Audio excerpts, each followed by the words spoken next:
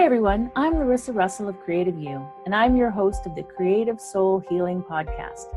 Here's where we talk about the connection between creativity and healing by interviewing amazing creatives, spectacular healers, and inspiring people who have used creativity in their healing. What does it mean to be creative? What is creativity? You don't have to write a best-selling book or paint a masterpiece or even play in a rock band. Creativity is in everything that we do, in the ways we think, in the way we run a business. In our everyday lives, we are creative all the time. Let's talk about how we are creative and how creativity helps us heal mentally, physically, and emotionally, right now on the Creative Soul Healing Podcast. Welcome, everyone. I'm Larissa Russell from Creative You, and I have today with me Lindsay Weisner. She's a clinical psychologist in Long Island, New York. She graduated from Georgetown University in 1999 and was awarded a fellowship in child development at the NICHD. Yeah, it just means National Institute of Health. It's okay. Oh, okay, there we go. So that's important. It's like one of those really big places. I've even heard of it. She received her doctorate from CW Post, LIU, and went on to pursue postdoctorate training at the American Institute of Psychoanalysis. Wow, you sound like I know. So fancy right there. I always say that's my stuffy bio. I'm a lot less stuffy though.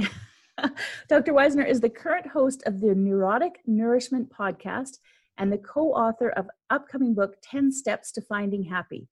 This book will be released on March 20th, 2020 in accordance with the United Nations International Day of Happiness. So welcome, Lindsay. Thank you. Can you share some of your story and your path that's brought you here? Sure. So I think I have always, I love creativity as an outlet. I have always been a very poor artist, but very good with words. Mm-hmm. So I, as I've said, I wrote my first book when I was 7, and I typed it on a typewriter because that was what was in my house. And then I put it in a little binder, and it was a really horrible book. I guarantee Raggedy Ann, Andy, time travel. I think there was like a unicorn in there somewhere, but it was a way for me to express myself. Mm-hmm. And recently I was working on another project of mine, and I was thinking about the fact that my books and my stories were a way of making my life kind of what I wanted to be, or what I could escape to, or something something where if you could dream it, you could do it. Although Raggedy Ann and Andy and time travel, less so. But I've always loved writing. And when I went to college, I went with the intention of being an English major and being a writer. However, there's not really like a thing where you can sign up to major in writing books and people, then you do it. That's not a thing, but I didn't know that.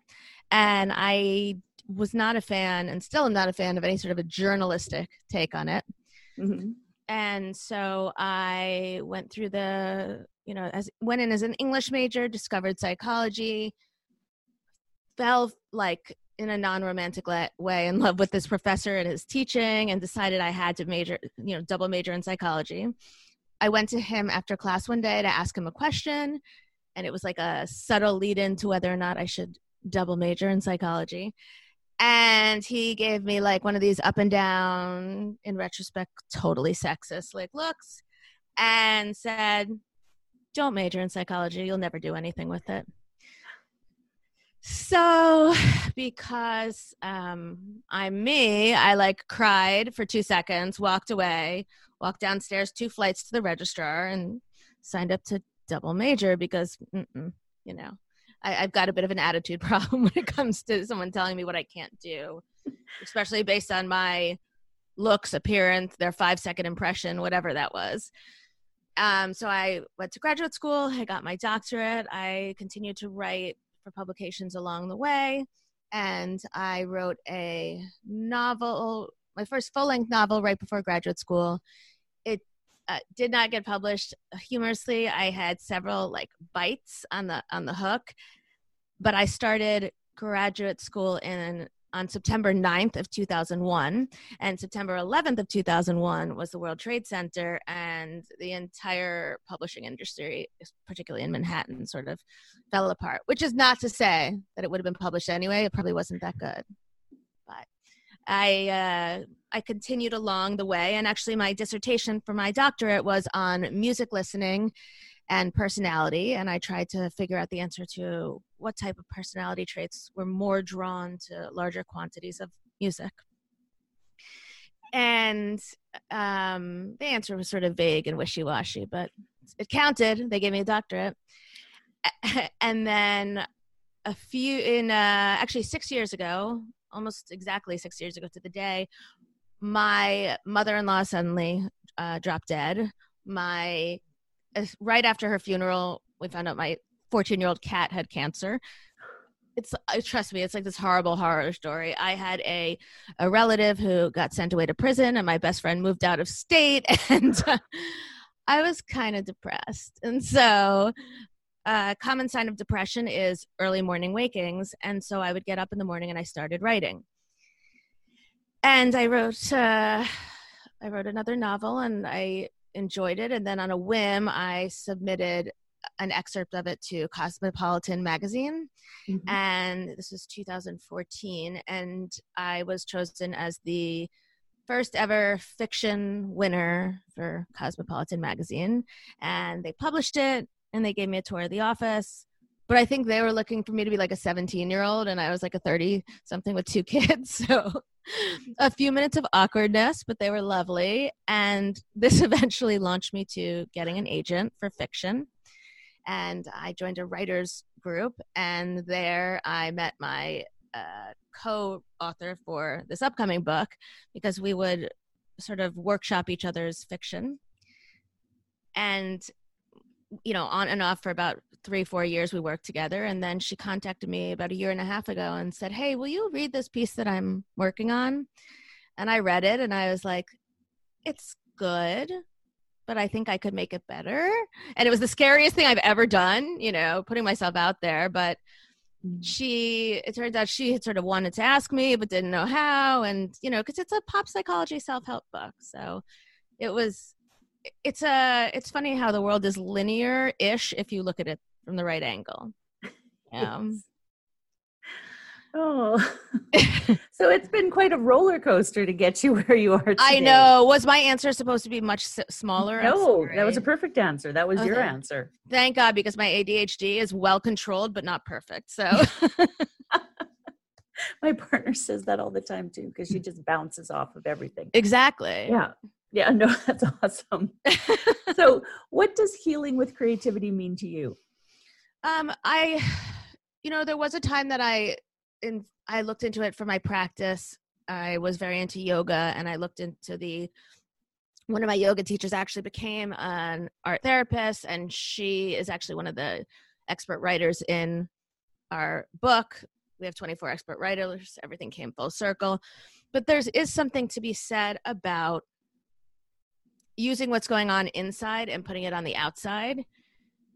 It's a physical, mental removal, I guess, of, removal, displacement of your emotions, but in a good way.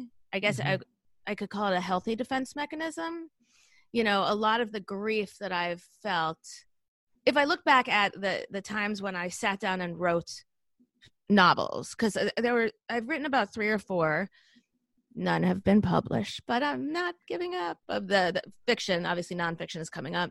Mm-hmm. And I'm working on my second nonfiction book. But if I look back at the fiction, it was always me trying to work through something that either my brain or my heart couldn't grasp and couldn't communicate to myself, to others, to the people who were hurting me. So I think it's a really healthy way it's been a really healthy way for me to get my feelings out. And I was recently diagnosed with ADHD like 4 months ago. Basically, in the course of filling out forms about my child, there was this aha light bulb, and I was like, oh man.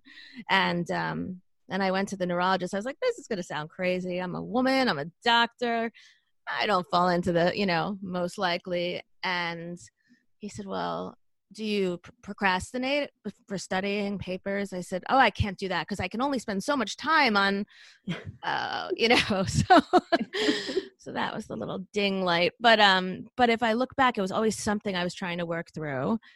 And I think the forced focus of creativity, for me, I understand myself a lot better in retrospect, really gave me the opportunity to express myself and to deal with whatever, messy feelings were going on at the time.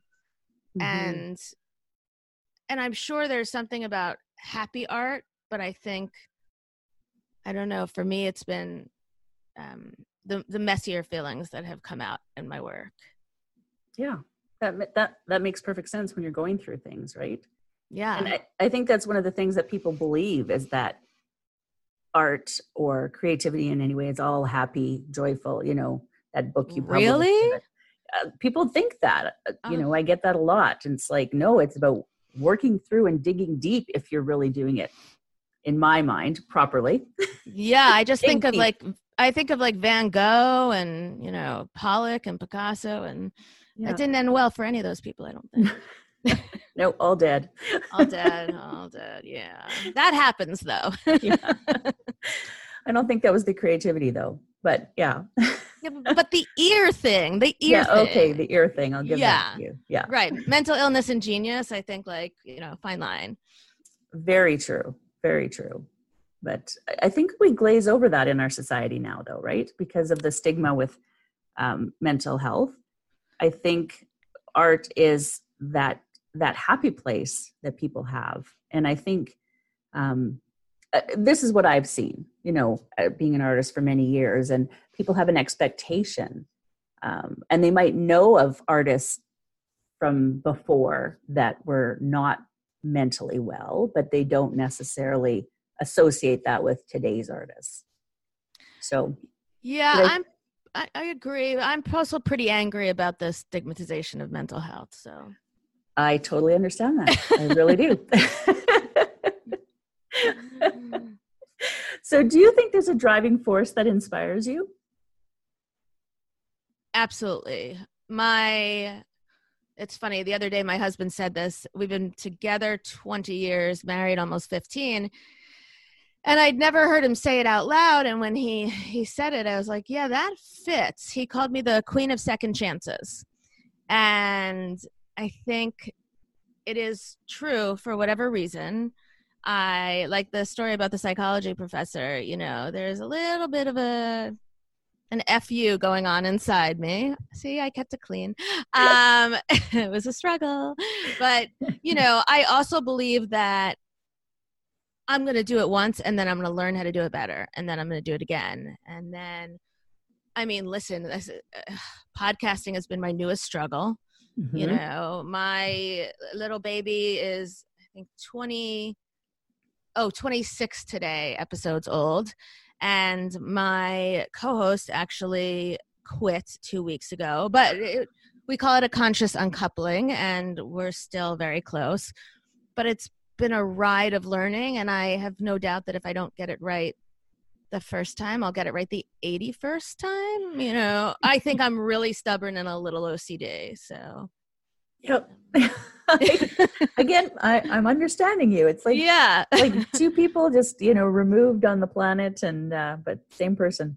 which happens a lot. I also think that sort of attempt at mastery has to do with anxiety or my upbringing, sort of a hypervigilance. Mm-hmm. And so I pay more attention to things that other people don't. And people will often tell me I'm thinking too hard about it. And I've never heard that. No. Yeah, exactly. And you know what? I stayed alive through my youth, and usually I'm right. And it just takes a while for other people to be like, you got that right, so, which is not to say I'm always right. It's just that listen, I was a dumbass kid and flying by the seat of my pants, but I was also super aware of my surroundings in order to find out what was safe emotionally and what was not. Mm-hmm. And a friend of mine told me that turned 42 in September, and I've dreaded every like major milestone, no clue why, but she was like, you will love it. You will love what happens when you start feeling comfortable in your own skin. I don't think I'm ever physically going to feel comfortable in my own skin. I still have clothes in my closet from high school that I swear I'll fit into one day. But mentally and emotionally, I'm getting a lot better at knowing how to put myself forward and my needs forward, and also what I bring to the table, creatively, intellectually. Physically, yeah. I wish my boobs were less saggy, but we all have our thing. Yes. As a grandmother, I gave up on that a long time ago. So yeah, I don't think I ever had perky boobs because I've always been large breasted, but I still like to pretend that it's just the kids and age, even though it was never there. But yeah, well, I like to blame the kids for everything. So see, same. So how has a past pain informed your life purposes? I know you kind of touched on this. Can you elaborate a little bit more on that? Sure. It's a really good question with a really complicated answer. I think that when I was, I think I was 12 or 13, my mother, who's always been a bit different, suffered a traumatic brain injury in a car accident.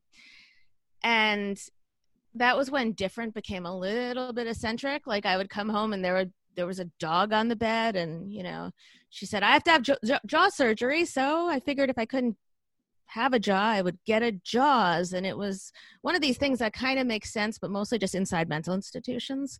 And so she was always exciting and creative and involved. When I was younger, she took, I forgot what it's called, like oil chalks. I'm sure there's a word for it. Pastels? The oil pastels? Yes, thank you. And sketched a bunch of the popular cartoon characters and comic book characters like Annie and Sandy and Mickey Mouse and all over our basement, and then invited all the neighborhood kids to come over and color it in and draw it in, which was, it's both really nice and a really manic and eccentric. Yeah. But when I became a mom, I really didn't know. It was very confusing to me. I had never changed a diaper. I had very mixed feelings about not motherhood. Well, I guess motherhood, because I didn't know what was coming. And I also had no idea how to figure out what this thing wanted, So when they got old enough, my son was born first and then my daughter, I actually relied heavily on art projects, because there's a beginning, a middle, and end, and there's something to show. So it's like, well, what'd you do with the kids today? Well, this is what I did.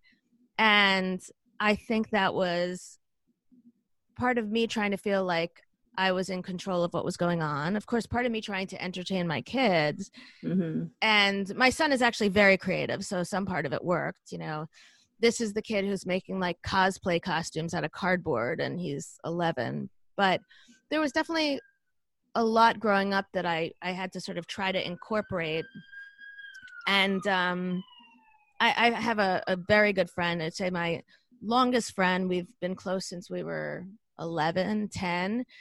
And it's only recently that she came over to my house and, witnessed something and was like, I always thought you were making it up, like with my, the house that I grew up in. And I was like, no, it'll be a lot to make up. But the more I read, the more I learn. Some of my favorite writers, artists, books, they all come from challenge or struggle or having to look at the world differently and then using that to your asset, I guess. Yes, absolutely. So what would you say is your favorite creative healing modality?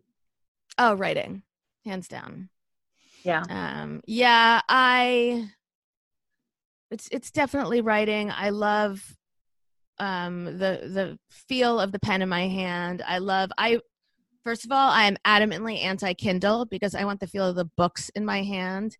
I also love reading, but we just moved into a new house, and the first thing I did was spend 7 hours on the Book Nook, which is literally why we bought the house. And I alphabetized my books, my husband's books, and my kids, they wanted by color. So there's something about the written word where I get to imagine, someone else has written it, but I get to imagine it.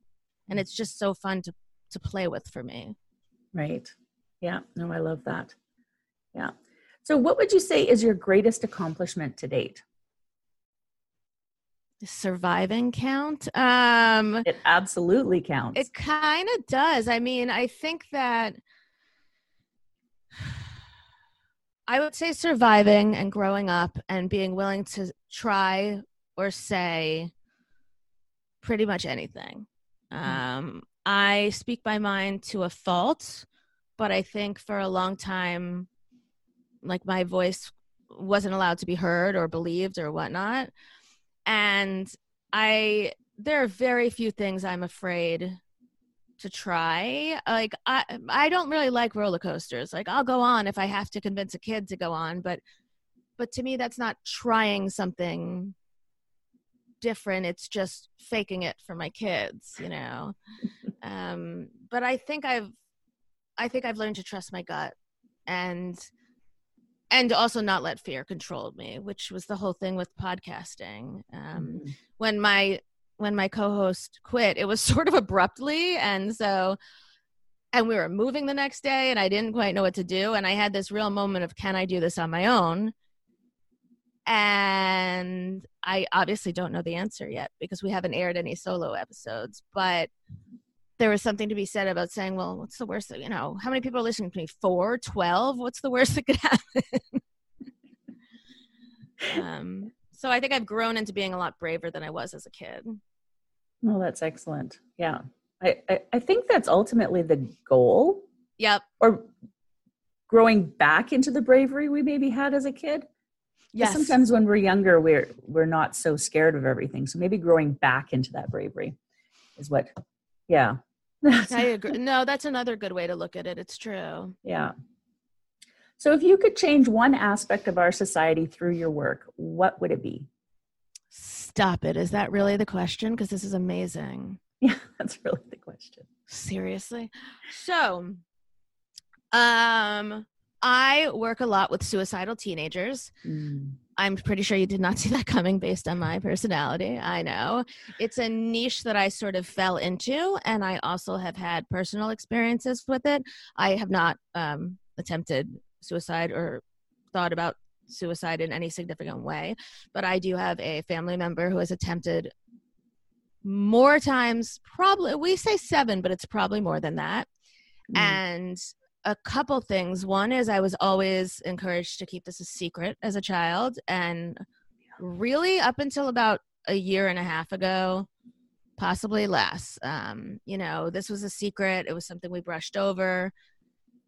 It was something no one knew, you know, the mental illness aspect and the suicidality aspect of it. And I think that, you know, much like life works in a linear / non-linear fashion for some of us, a patient fell into my lap because a 18-year-old in a nearby town about 18 months ago committed suicide. And then a month after that, there was a second one from that same town. And then in September of this year, there was a 15-year-old in our town. And I had started working with, a lot of people don't want to work with suicidal teens. They're impulsive, they're brash. And obviously it's a litigious society, and rightfully so. I would definitely, you know, sue the you-know-what out of someone who was responsible for my child's well-being. And then, you know, God forbid my child took his or her own life. But after this child in our town committed suicide, our town chose to call it a tragic accident to protect the parents. And I respect that, and I won't pretend to imagine what what, you know, that must have been like. But also suicide is very contagious, particularly among teens. And it's getting increasingly more so, probably in part. It's not a social media thing. It's like a 24-hour news coverage thing that includes social media. And so we are, by not talking about it, by not calling it what it is, by overreacting if someone says that they've thought of suicide, rather than asking, well, what are the thoughts? And have you had any, you know, do you know how you do it? Do you have a day? Do you have a time? Like pausing to ask actual questions. We're shaming the you-know-what out of anyone who's experiencing mental illness. We're further isolating them by saying it's not okay to talk about. And we're further stigmatizing mental illness, and we are going to end up with more dead children and adults. But it's happening at younger and younger ages. And I have had many patients that I work with where they go into a psychiatrist who is more well-credentialed than I am and should be more knowledgeable. But if they say that they're having thoughts, the next thing you know, they spend 7 hours in an ER, an evaluation, and they leave feeling worse than they came. And if someone had just picked up the phone and called me, because I meet with them once or twice a week for 45 to 60 minutes, I can tell you, no, this is, you know, we've discussed this. I'm there, you know, I established a relationship. And so I think we're going to end up with more suicidal teenagers. I think even if you're not suicidal, depression, anxiety, if it's a shame, if it's an embarrassment to talk about it, if kids are only talking about it so they can put it on their college resume as being part of this club, I mean, you know, we're failing the system. And also in my particular family instance, the system has failed my relative. I mean, you should not get to attempt it 7, 8, 9 times and still be out. There, you know, because it's going to happen again, and who knows? So the book was written for the purpose of happiness, but this new niche of mine and this you know, my loved one attempted, I think 3 more times in the making of the book. And then the fact that we happened to get in with the United Nations as like a day of happiness, it really has driven me towards the idea that if the book gains any publicity, attention, promotion, let's use it to sort of push that destigmatizing of mental illness. Whether or not I'll succeed, because I have huge goals and only a half-cocked way to, you know, establish it. But the book is called 10 Steps to End the Stigma, and I really want to try to use the hashtag, or I'm sorry, the book is called 10 Steps to Happy, and I really want to attempt to use the hashtag 10 Steps End the Stigma. I mean, not only for the book, but honestly, I make like 50 cents a copy. That's not what it's about. It's more about the bigger issue of helping everyone, but also especially the kids and the teens. Oh, that is so close to my heart. I actually really, oh, good, because I thought you were going to be like, why did I ask her that question? No, that like I was just like so emotional through all of it, because my nonprofit that I've started is specifically for LGBT youth, because their suicide rate is 8 times higher than the average youth. Well, it's an underserved population. It's people are, I think, frightened to go to a therapist, or to find the right therapist, or to find someone that's not going to, I mean, everyone brings in their own preconceived notions, but yeah, it's I mean, I would, yeah. So distressing to me. And I mean, no youth really, because I attempted as a child and I've struggled with depression myself throughout the years, but just knowing that the LGBT population has that extra layer of stigma on top of the mental health has really driven me to help. So that I have a nonprofit that's just in the sort of beginning phases, and we're kicking off a podcast and trying to get some resources and things in place to let them know they're not alone, right? Yeah. And so we want to, you know, share stories and let people know that there are places that you can go to, and these are the places that are safe for you, and these are the people who have been through what you've been through, and it does get better. And, you know, it's that little bit that I can do as a non-doctor, right? Well, there's also only a little bit that I can do as a doctor. I mean, you have to be comfortable enough telling someone for that person to bring you to therapy. And then everyone has a crisis the first hour or a week or month. And then after that, it becomes less important either to the kid or the parents. And it's a longer term understanding. You know, I absolutely, LGBTQ is one of those underserved populations. There's also minorities and males. And recently I've been talking to a lot of people in the polyamorous community, just trying to figure out, for me, it's in part an intellectual exercise, a personal growth, a learning of new things, you know, and a willingness to sort of ask questions like, what are our differences, but what are our similarities? And I just feel, don't tell my co-author, but I almost feel more passionately about the End the Stigma line than the book, because the book is good. It's fine. It's got a lot to contribute, concrete steps, 24 expert writers, but it's the other stuff that runs deeper. And my next book is actually about teenage suicide. And so I'm, you know, but I just think that I just always want to, I feel like I use that hashtag, you know, F the stigma, end the stigma, whatever it is, because we have to do something. Yeah, we do. We absolutely do. Oh, so what inspirational advice would you give someone who's struggling? Keep going. Yeah. I mean, you don't know why. Listen, I haven't decided if I believe in God or spirits or universe or some sort of emotional connection that we form as humans to survive, or a physical biological genome thing that we haven't yet identified by science, but there is something out there that's bigger than you. I mean, there has to be. You know, people ask, do I believe in ghosts? I'm like, well, I don't know, but I don't know why not. And I don't know why we should be the one thing that stops after death rather than transforms into something else. I may have just sounded a bit crazy, but my point is there's always something around the corner, and it could be better and it could be worse, but you don't know unless you continue going, you know, and talk to someone. And if that person isn't the right person for you, talk to someone else, you know. Any patient that comes into my office, I tell them from the beginning, listen, this is just a meet and greet. You know, I may work for you, I may not.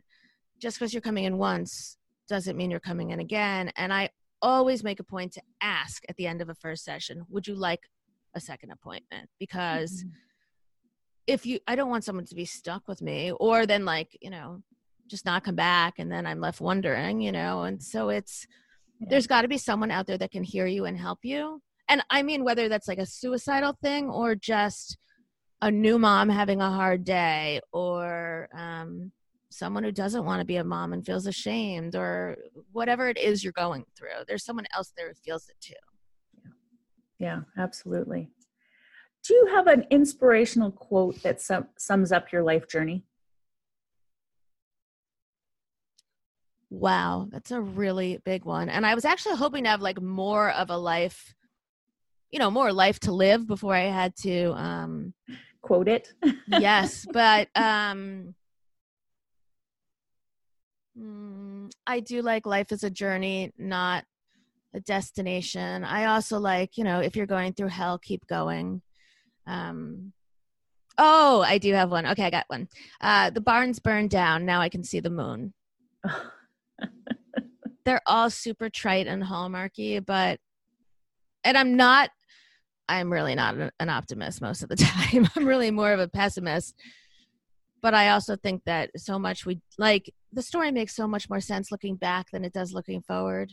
You know, all of our stories. So. Yeah, absolutely. Well, I want to thank you so much for this. It has been really enjoyable. Do you want to just tell us a little bit more about your book before we go? Absolutely. So my book is called 10 Steps to Finding Happy. It's written by myself, a young adult author, Selene Castrovia, and 24 expert writers in various fields. I have an art therapist. I have an art teacher. I have a jazz singer. I have a lawyer turned life coach. Who else do I have? I have a dance and movement therapist who currently works with a palliative care children's population. I have about a bazillion people from all different aspects, and the idea is, all different places of life, and the idea is, how do we each find happy? What has made us happier? Sometimes it's something small, something big, and we also give 10 concrete steps that you could do, and sometimes they're little, sometimes they're big. Learning a new skill actually causes the neurotransmitters in your brain to fire in a different, more excitable pattern, which doesn't technically mean they're more excited, but we can pretend it does for the purpose of this conversation. The book will be out on March 20th, 2020. You can pre-order it on Amazon.com. And anyone that's interested, I've been emailing a PDF copy and then praying that people write a review on Goodreads, because we are using a small indie publisher, despite the fact that we will have national distribution. But so we're kind of winging and praying it, and I'm relying on more of like a, group populist movement to get the name of the book out there. Right. Oh, that's excellent. I'm excited to have it come out. I'm excited too. Thank you. I could email you a PDF if you would like. I would love that. Okay. I would love that. Thank you for listening in. Please remember to like, share, subscribe wherever you are watching or listening. You can find us at www.creativeyou.ca. That's www.creative and the letter U.ca, because we're in Canada reaching out to the whole world. See you next time on the Creative Soul Healing Podcast.